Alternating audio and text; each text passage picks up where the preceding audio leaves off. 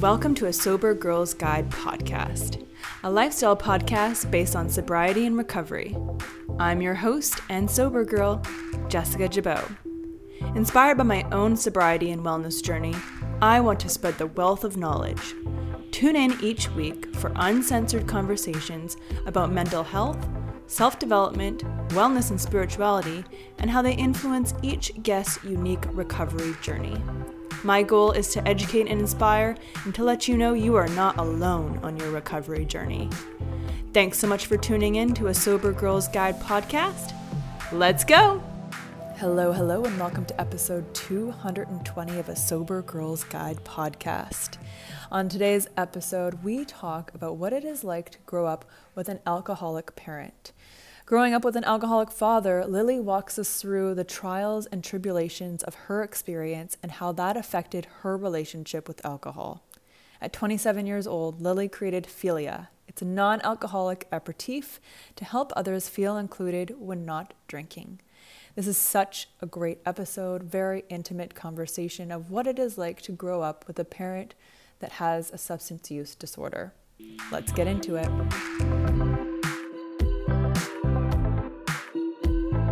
Lily, hello. How are you?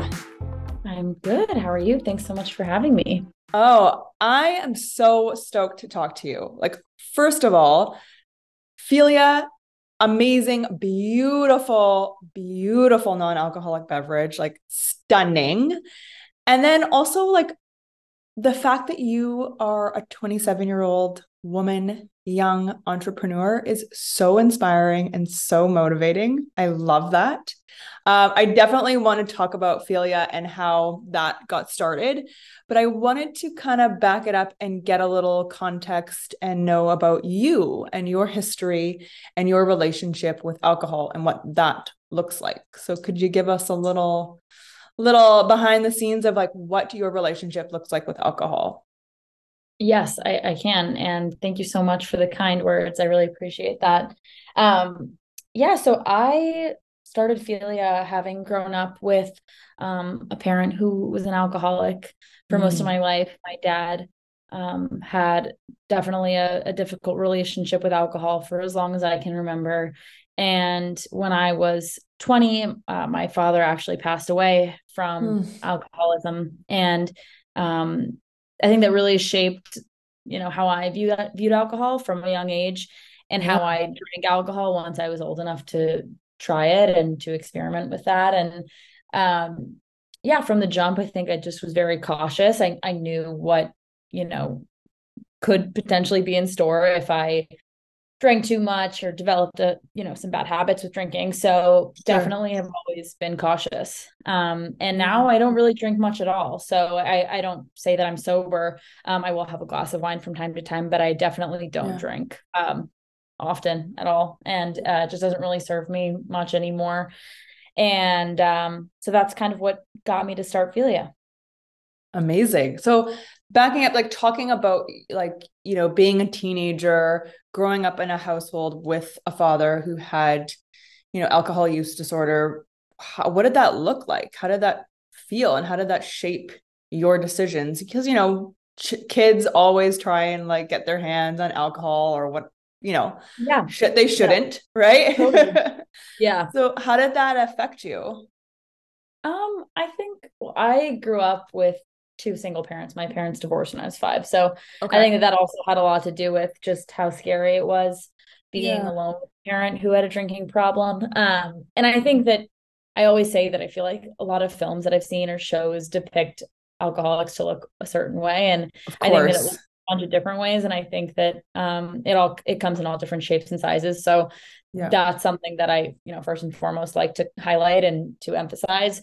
I had a really great relationship with my dad. We were best friends. And because I also was an only child growing up with a single parent, you just become really close with your parent. And I think that made it pretty obvious that my dad had a drinking problem because I didn't really have a parent there to kind of buffer the situation. And so that meant just kind of some harsh realities and, some trips to the hospital and therapy and, talking to sponsors and rehabs and trying to understand from a young age what this meant. And a lot of that resulted in, like a lack of understanding, really. I think that this was a disease at the time. I think it took me a really long time to get there and to realize that, like your parent can love you more than anything and still choose alcohol over you. And that's hard to digest, I think, when you're really young and you just don't know enough about this disease. Mm-hmm. And yeah, I grew up in Manhattan, so kids were drinking at a young age and kids were drinking like liquor. It wasn't really like you had basement suburban parties with beer, and it was mostly like going to restaurants underage. So I think that's what a lot of my friends were doing. And once I got to older grades in high school, that's kind of what we would do. And I still think I was cautious. I never had any like bad episodes really in high school. And even in college, like I don't think I've ever taken it too far where I've had like a really scary situation. And I think that's because of my background and what I've already seen and experienced myself. Yeah. And I definitely find that can kind of go both ways, right? It can either go like really extreme ways, like following like literally like in your parents' footsteps and mimicking, what you've seen and what you've experienced growing up, or kind of going against the grain and be like, okay, this isn't going to be me. This isn't going how I'm going to act. Yeah. It's really interesting to see why and how people take those paths. So why do you think you took your path? I think I saw how detrimental it was to my life. I know it was to my dad. Obviously, it resulted in my dad missing out on a lot of things that I think he would have liked to be there for in my life and his life. And there's just, there's really nothing worse. I wouldn't wish this disease on any, worst enemy. It's really hard to understand, and it's really hard to still love someone and be there for them when it feels like they're also kind of destroying your life, for lack of a better way to put that. It just kind of felt like my life was just up in flames. It felt like nothing was going right at that time, and it felt like purgatory. So I think that's kind of why I am on this new path of not drinking really much at all. And it results in, me starting Figlia, but also me having, I think, these honest conversations around alcohol consumption with others. And that's through Figlia, but also in my personal life, I talk to a lot of people all the time, and it really motivates me to continue to do what I do. Love that. So switching gears, how did you come up with Figlia? Like, what was, of course, your dad and your relationship and the effects of that were an inspiration for sure, but what made you follow through with this? And like, because it's a huge, huge undertaking going into the beverage industry, especially the non-alcoholic sector. Like, kudos to you. That's huge. Thank you. Like, cool. Yeah, I honestly, it's crazy to think that we're now over 2 years old because time has flown. And I can't say that going into this, I knew what I was doing at all. Does anyone really does anyone no, I really don't know. know what we're doing? I don't know. Now I know that's a lot. A myth. I know a lot more now. And yeah, I started Figlia during COVID. I had kind of gotten to this point in my own career where I wanted to make a change, and I had gotten some really great experience in my last jobs with some younger brands and felt comfortable doing my own thing. I did not know what the beverage space had in store for me. It has been full of a lot of, learning experiences and trials and tribulations, but it's all worth it. And I started it during COVID. I honestly saw that a lot of people were drinking kind of at an all-time high. Everyone was pretty poor to separate day from night. In my own house, I think that we all, I'd be staying with my cousins and my aunt and uncle were like, so what do we do now? Like, this is kind of just, like literally, what do we do? Yeah. And I just felt like, there has to be something better. And I was trying to make mocktails on my own. I don't really like the word mocktails, but was trying to make some non-alcoholic drinks on my own. And I really couldn't find anything. I was also like purchasing pretty much everything on the market, trying to just fill the fridge so we could all stop drinking so much. Yeah. And I just couldn't find anything that I liked enough to drink it every night. I was like, I like this about this, or I like that about that, but I can't really envision myself like fully being like, the hero of this product and wanting to drink it every night and bring it everywhere. So Yeah.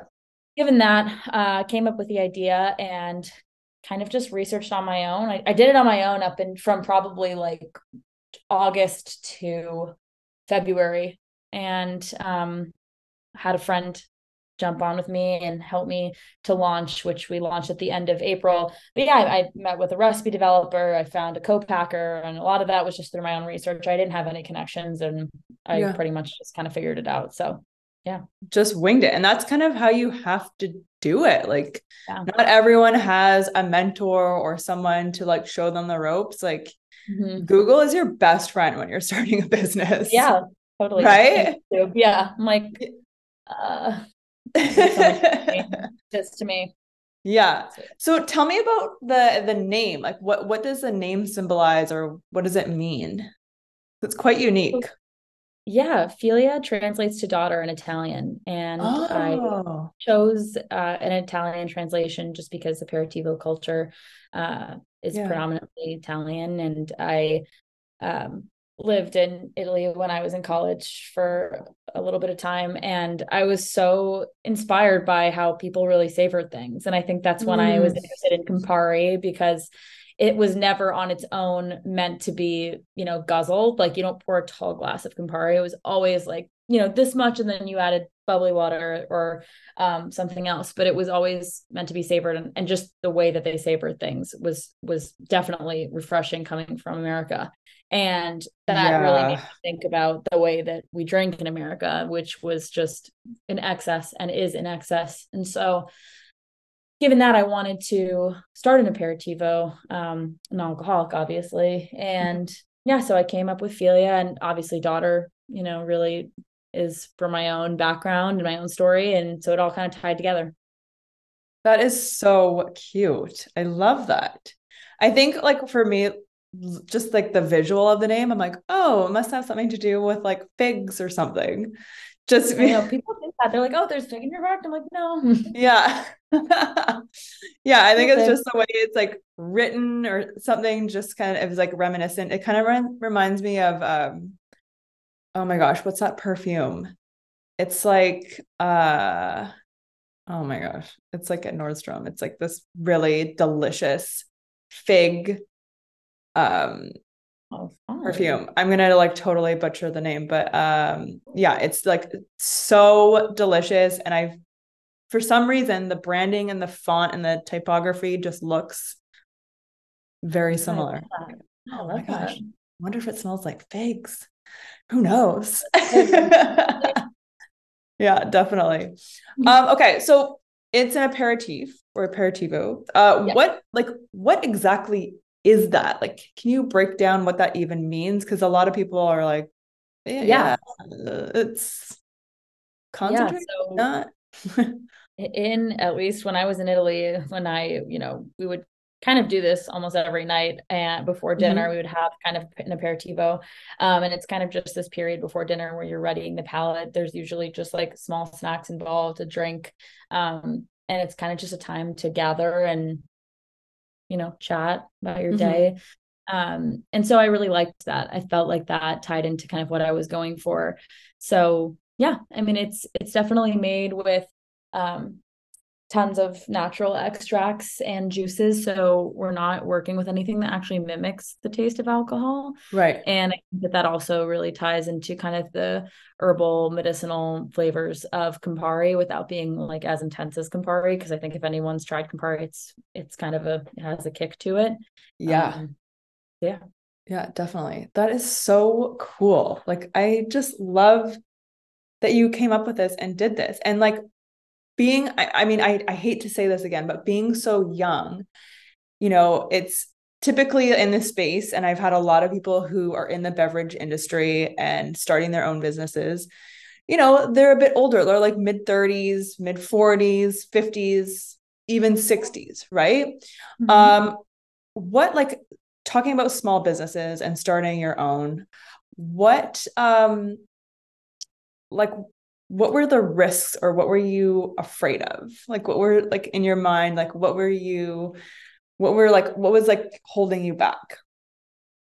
I think pretty consistently. It's the fear of failing. I mean, I don't think anyone who's put enough effort in to start their own company wants to ever fail or have the brand not exist anymore. That would be kind of the worst case scenario. Sure. I actually bootstrapped my brand up until now. We just had our first investor, get involved, but I basically put all of my money on the line with Figlia, and that was a huge risk, but for me it kind of felt and still does feel worth it. And if it means that I can come up with an option for people who don't drink for whatever reason and they feel like it's an option on the menu in a sea of alcoholic drinks and they're excited about it, then that's enough for me. And that also meant that we grew at a smaller scale than some of our competitors. And I think that we continue to do that. And we only have one flavor. We have 2 SKUs, but one flavor, which meant just being really, frugal with some decisions that, otherwise we just jumped on. And so I think it all is definitely stressful and can just feel like a huge risk, but definitely feels worth it. So what I was mostly scared of is just failing. Yeah, definitely. I mean, no risk, no reward, right? Exactly. You don't know till you get in the game. Exactly. What so far has been your biggest challenge? I think just kind of getting an understanding of what the beverage industry, like the standards are, and just kind of the, especially as it relates to distribution. And I think just growing this company. I also, being so young and not having done anything like this before, I've never fundraised before. So getting into that while still running a company, and there's only 3 of us, one of which is part-time, is a lot of work and a lot of, just a lot to learn. And you kind of got to switch gears and just try to do things at the same time. And you want to do both really well. So yeah, that's been, I think, probably my biggest challenge, and one that is still constantly ever changing, and one that we're still working on to this day. So yeah, wearing multiple hats, it's real fun. Yeah, it's challenging, but geez, you learn so much, and you really get it's really interesting because you get to learn so many different sides, and you get to learn just like the ins and outs, and learning all. It's such an interesting industry for real. It's really cool. Totally. I wanted to ask you, kind of going back a little bit, about your personal relationship with alcohol. Now, you said you do tend to have maybe a glass of wine here or there. What would qualify moments or situations where you would engage with alcohol? I say this all the time. I mean, if there were a great tasting, non-alcoholic red wine, I would need to drink wine. And so I think that I know it's more for the taste, but I don't ever feel like I need to get a buzz on anymore. And when I have a glass of wine, it's not for that reason. So it's more so for the taste of it. But yeah, I don't really feel like I need it anymore. It's not anything that I feel like I crave much. I definitely don't. I love not spending the money on it, especially when I'm out with friends. It really is a nice change. And yeah, definitely. Oh, if someone, and this is a huge pain point, I think, for so many women, a good non-alcoholic red, it doesn't exist. And I honestly don't know if it will. I know. It's so hard to mimic and recreate something, because the alcohol is what makes the red wine stand, basically. Right.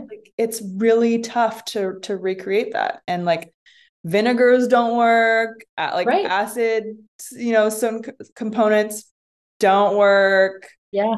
And then you're just left with warm grape juice.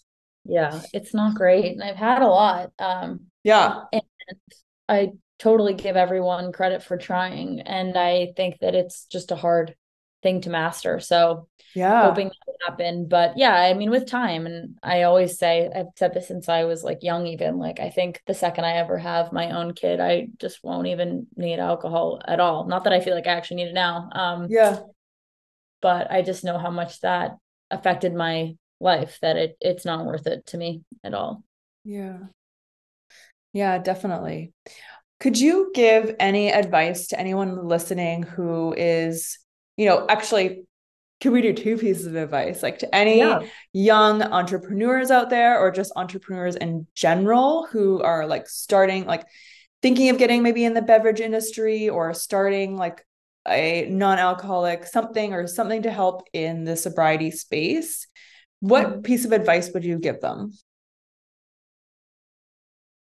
I would say do your research, study every competitor and try every competitor and really know what taste you're looking for. Mm. And I think like reach out, cold reach out to anyone. I think that that's when I've been able to kind of have the most important conversations, and ones that surprise me is when I just kind of feel Mm. bold enough to reach out to people. Yeah. Yeah, that's those are my recommendations. That's cool. Yeah, the bold reach out. Oh, totally. Yeah, yeah, reach out. I've gotten like some wild things happen through literally sliding in Yeah, people's DMs on Instagram. exactly. Do it. It's fantastic. Send Hmm. the message. Exactly. Do it. And then if you could give maybe a piece of advice to anyone who has experienced a parent who has been through alcohol use disorder, what or is going through that situation right now, what piece of advice could you give them?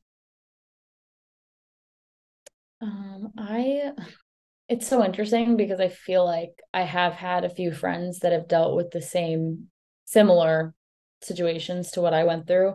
Yeah. And it's hard because nothing's right or wrong. There's no right way to deal with it, really. Yeah. But I guess one thing that I did that I think was good for me that I would recommend is just to protect yourself. And that meant that, there eventually came a time that I couldn't talk anymore, didn't really have that relationship that we once had. Yeah. But I was able to kind of uh, protect myself in doing that. I was able to prioritize my life. I was in college at the time, prioritize college and, the things that I still wanted to achieve in my life without Mhm. putting my life completely on hold. And I would recommend doing that because it is just a shit show. And Mm. I guess just still show up for that person when you can, if it feels right. Yeah. There were many times where I'd still go to therapy or talk to a sponsor or talk to my dad just to always remind that person that you love them and that you're there for them, because Right. I think they need to hear it.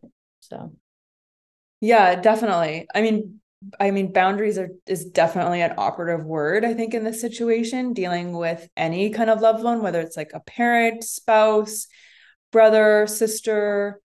Um, Boundaries are crucial because, of course, we want to be there. We want to fix, quote unquote, fix them or change them. yeah. Um, but it doesn't work. It Mm-mm. doesn't work.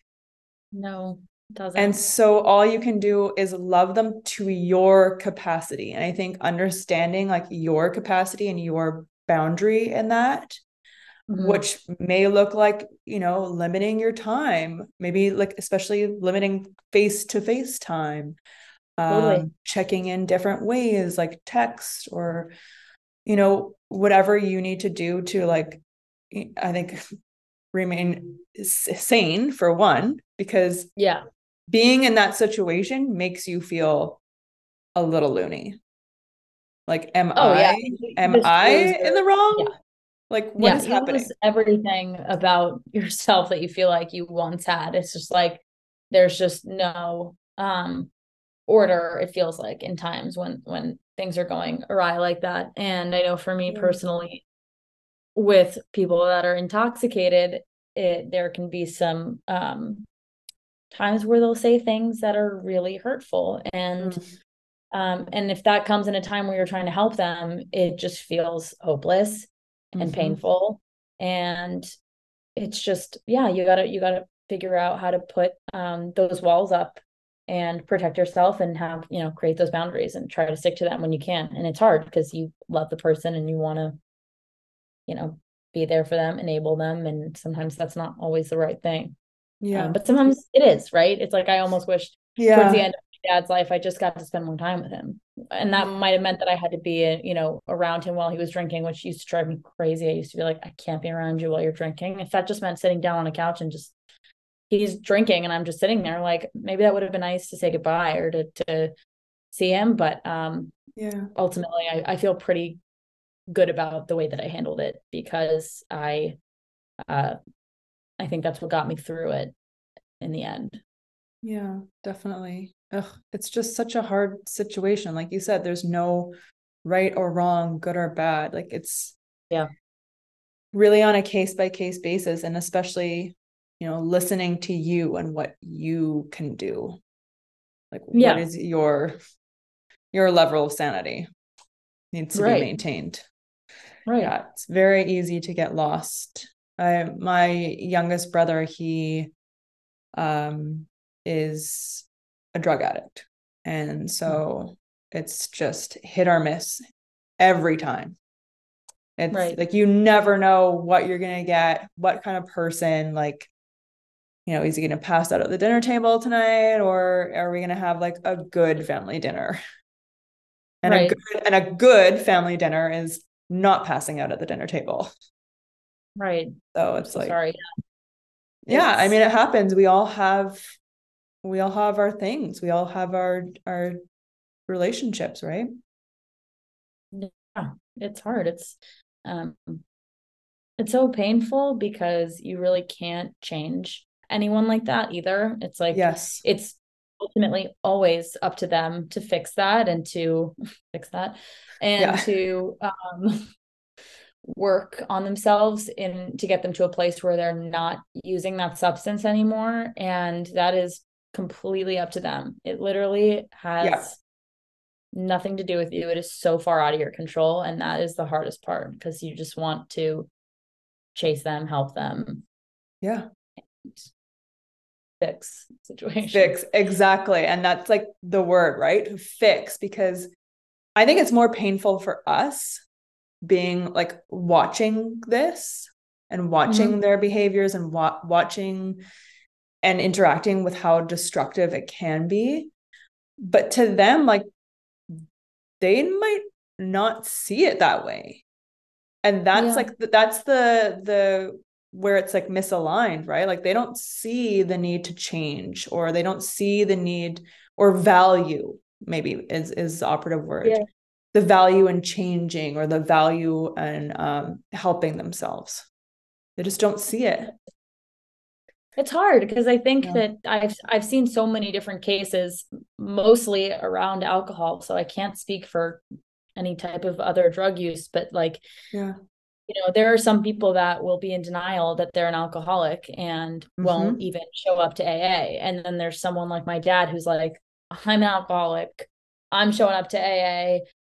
I literally cannot get myself to stop drinking. And that's the hardest thing to like visually and Mm. audibly hear someone say. It's just like, then do it. If you want it so bad, then stop, and they're Yeah. showing up, they're admitting it. It's fully like everyone's aware that there's a problem. And that's almost the sickest thing to see. It's almost like I am Yes. so powerless over alcohol and that I can't go a day without using it. And it's so like it's like we just don't know enough. And I definitely that was like what now, like 7 years ago. So let's chalk it Right. up to even 10 years ago and 15 years ago when he was really going through it. Like no one knew what was going on. Like I didn't know how to Yeah. make sense of that. Like it just was so it was so bizarre to me. I just did not understand it. And now I do. And it's still painful and it's frustrating. And I'm still, in so many ways angry. And it's Yeah. hard. Yeah, it's hard to even if you know as much as you know, to still rationalize all of that. It's hard. Yeah. It actually makes it harder. Yeah. Knowing what you know. Yeah. Right. Yeah. It makes it harder because it's like, yeah, well, this seems very linear. Like this seems very this is logical. easy. It's like, Yeah. don't actually put Well, then don't do it. mouth, just like physically don't touch it. Right. And Right. it's still not, that's not it. It's just so not that. It's like, no, it's also someone who is very hurt and doesn't probably feel great about themselves. And yeah, it's such a gray area, right? It's not black and white. It's not like stopping and starting. It is a gray area because, our relationship with alcohol, or people who go through that, who it's not just like, oh, it's like a fun once in a while kind of thing, like no big deal, which I guess people would consider a healthy relationship with alcohol. Who knows? yeah, Right. is, but right. It's like, it's an emotional connection to this substance, right? It's not just a drink. It's not just like something you ingest. It affords and fills so many voids and holes that can be so freaking deep. And that just fills right up when that's present. Yeah. So it's really tough to just be like, oh yeah, just stop it. It's like, okay. It's like telling someone to calm down when they have like an anxiety attack. It's like, right. It's like, when in the history of calm down has that ever worked? Right. Zero. Exactly. Never. Yeah. So yeah, it's very, very tough. Just gray areas. So many gray areas. Lily, where can we find Figlia on the World Wide Web? So you can go to our website, which is drinkfiglia.com, and we have a Find Us tab. So once you go into there, you can kind of just plug in your zip and you'll see what's closest to you. But we are in actually almost 500 locations across the US. So we're in a ton of stores. So it's probably something close to everyone. That is incredible. What a fantastic job. Like, you should be so proud of yourself. Thank you. Well, I also have some really great team members that I could not do this without. So I'm not a one-woman show. And teamwork makes the dream work, girl. Yeah, I owe them a ton. They're awesome, and we work really hard to get Figlia to as many places as we can. It's so fantastic. And are you on social media like Instagram, TikTok, all those things? Where can we find you there? We're on everything. We are Drink Figlia on Instagram, and we're also on TikTok at Drink Figlia. We're trying to post more, but definitely not viral in any way, shape, or form. TikTok is hard, man. TikTok is tough. It's a tough one. Yeah, definitely. I won't give up, but it's don't hard. give up. Don't give up the talk, man. It's great. Well, Lily, thank you so much for sharing your experience and your knowledge with us. It's been such a great conversation. I really appreciate it. Yes, thank you so much again for having me. I love talking to you about this. There's no way around it. Having a friend, family member, loved one deal with substance use disorder is hard. I'd like to thank Lily again for sharing her story and her experiences that she went through with her father. It means a lot. And I know you out there, sharing is caring. If you resonated with this episode, or if you have a friend, family member, or loved one who needs to hear this, sharing is caring. Please make sure to share this episode with them. Make sure to follow us on Facebook and Instagram at A Sober Girls Guide, and head over to asobergirlsguide.com. We have everything you need at every stage of your booze-free journey. From the Sober Girl Social Club to group coaching programs to workbooks that you can do on your own time, we got your back, girl. Head to asobergirlsguide.com now. Thank you so much for listening, and have a great day.